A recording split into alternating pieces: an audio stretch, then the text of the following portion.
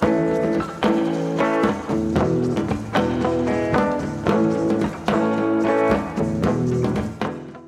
and welcome to Amazing Tales from off and on Connecticut's beaten path. I'm Mike Allen, here with another story about historically significant people, places, and events from Connecticut's long and fabled past. Today on Amazing Tales, part 2 of our two-part series on the impact of the Cold War in Connecticut and where nuclear missiles were hidden in Connecticut. In part 1, we set the stage with a look at the big picture across the entire country and how we aim to protect ourselves against a nuclear war with Russia. Well, in part 2, we'll focus on the activities that took place right here in Connecticut.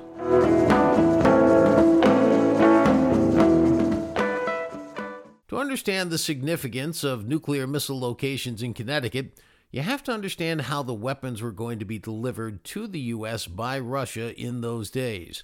From 1950 to 1970, that 20-year period, nuclear weapons were delivered by airplanes, not self-propelled through rocket power as they are today, the so-called ICBMs or intercontinental ballistic missiles. So to protect yourself, you needed to be able to shoot down the incoming airplanes. Well, across the country, the government took an inventory of all the locations that were the most important. That is, which cities were mission critical to the buildup of military prowess, and which would have to be necessary to restart our society should a nuclear war actually occur. These were the cities where the military determined we had to be able to shoot down enemy airplanes should they try to attack.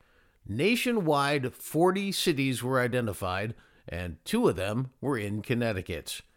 Bridgeport made the list because it was the base of many military-related manufacturing operations, particularly munitions, while Hartford was the insurance capital of the world, an industry that would be crucial to rebuilding after a nuclear attack, and it was also a major producer of military aircraft engines. In the early going, the Soviet Union did not have a large enough air force to have a lot of airplanes, so the strategy was create a defensive system that could shoot down a single incoming plane. To do that, both Hartford and Bridgeport would need to be protected by 6 launch sites. Those sites would be located roughly in a ring around each of the cities. The military would use Nike missiles, Nike being the name of the Greek goddess of victory. It was surmised that regular Nike Ajax missiles, which did not carry nuclear warheads, could be positioned at each of the 6 facilities. They were outfitted with high-explosive fragment bombs on the tips. It would only take one such missile with a direct hit on an incoming plane to take that plane out of the sky. Each of the 6 locations actually had 2 parts. The first part was where the missiles themselves were located. The second was about a mile away, where the missile launch facilities would be located. This remote control launching system required that the 2 sites have line-of-sight connection, meaning they had to be on hills where there would be no blockage from trees or other hills. The 6 towns that protected Hartford were Manchester, Portland, Plainville, Simsbury, East Windsor, and Cromwell. Each of them had 2 sites within their borders, one for the Ajax missiles and the other to launch them about a mile away. The 6 towns around Bridgeport had a similar setup, and they were Shelton, Westport, Fairfield, Milford, West Haven, and Ansonia. This was the arrangement through much of the 1950s. In 1960, things had changed in terms of military strategy. The Soviet Union had upped its game and was churning out bombers capable of carrying nuclear weapons. That meant that the idea of shooting down a single incoming plane was no longer good enough. Instead, the United States had to be able to shoot down an entire squadron of incoming planes. Well, this raised serious issues, not the least of which was how to destroy an entire squadron with single missiles. Many such missiles would have to be launched, and if just one plane got through, it could drop its nuclear weaponry anyway. No, a system had to be arranged to protect against this scenario. The decision that was made was rather chilling in retrospect. It was decided that instead of using single Nike Ajax missiles, we'd instead use a single Nike Hercules missile. The new Hercules missile had one very big difference from the Ajax line. It had a nuclear warhead on its tip.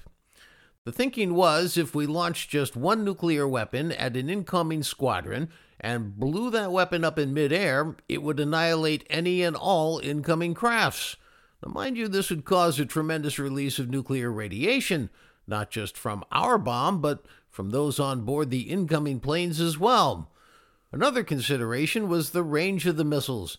An Ajax could only be relied upon to go 25 miles, whereas the more advanced Hercules could go 75 miles, keeping any airborne radiation that much farther away. Considering all the options, switching to the Hercules system was the preferred strategy, and it was implemented. If there was a silver lining of good news about all of this, it was that we no longer needed 6 sites to protect Hartford and Bridgeport. In the case of Hartford, just 2 sites were chosen to house the Hercules nuclear weapons, and they were East Windsor and Cromwell. In the case of Bridgeport, it was deemed satisfactory to have just 1 such nuclear weapons site, and it was located in Ansonia. Live nuclear weapons were housed in East Windsor, Cromwell, and Ansonia between 1960 and 1971. Local officials knew, but most of the population was unaware of the true nature of the situation. While I'm not going to take the time to list all the site addresses on this podcast, I will offer to send anybody who's interested information about all of this. Just drop me a line at my email at amazingtalesct@gmail.com. In 1971, the perceived threat of the Cold War had decreased enough to bring an end to the Nike missile program in Connecticut. The sites were repurposed, mostly as public recreational facilities or as municipal centers for such things as dog pounds and utility control buildings. While they were in operation, military crews stood guard 24/7 at the command and control centers, always alert for a possible attack. And in fact, there were 3 times during the 1960s when crews at all 3 facilities were on high alert. The most concerning threat occurred over a 14-day period in October of 1962. President John F. Kennedy was in a standoff with his Soviet counterpart, Nikita Khrushchev. The Soviet Union intended to place nuclear missiles in Cuba, just 90 miles off the Florida coast, and was delivering those missiles on its naval vessels. Kennedy formed a naval blockade to keep the Russian ships from reaching Cuba. Well, as the world watched and waited to see what the Soviet response would be, military crews were at the ready around the United States for any eventuality, and this included the nuclear crews in Ansonia, East Windsor, and Cromwell. The Soviet ships eventually did turn around, and the effort to house nuclear missiles in Cuba was abandoned. There were 2 other occasions when the sites were on high alert because it couldn't immediately be ruled out that a foreign attack might be underway. One was November 22, 1963, the day that John Kennedy was assassinated. The second was November 9, 1965, when an unexplained electricity blackout darkened the northeast United States and a large portion of Canada. There was another site in the greater Connecticut area worthy of mention. It was the Kensico Dam site. Nuclear weapons were based near that dam in Westchester County, New York, which is a critical component of the New York City water system. The missile site is currently a municipal leaf composting area. For those of you who ever saw the movie Dr. Strangelove, you may harbor some concern about an accidental launch of just a single nuclear weapon and whether it could result in an all-out multi-nation catastrophe.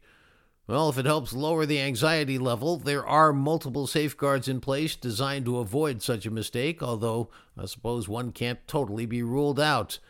Most observers, though, are far more worried about the continued proliferation of nuclear weapons beyond the 9 countries that have them currently: the U.S., Russia, France, China, the United Kingdom, Pakistan, India, Israel, and North Korea. The concern not so much about an accidental launch as the purposeful launch of these dangerous weapons.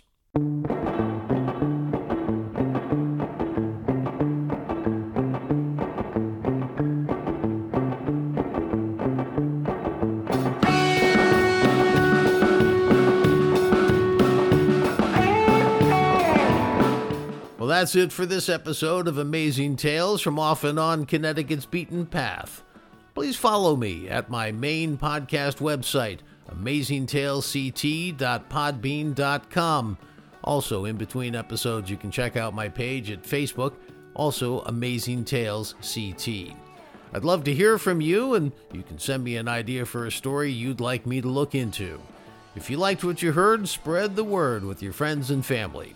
See you next time here on Amazing Tales from Off and On Connecticut's Beaten Path. I'm Mike Allen. Be safe and stay healthy.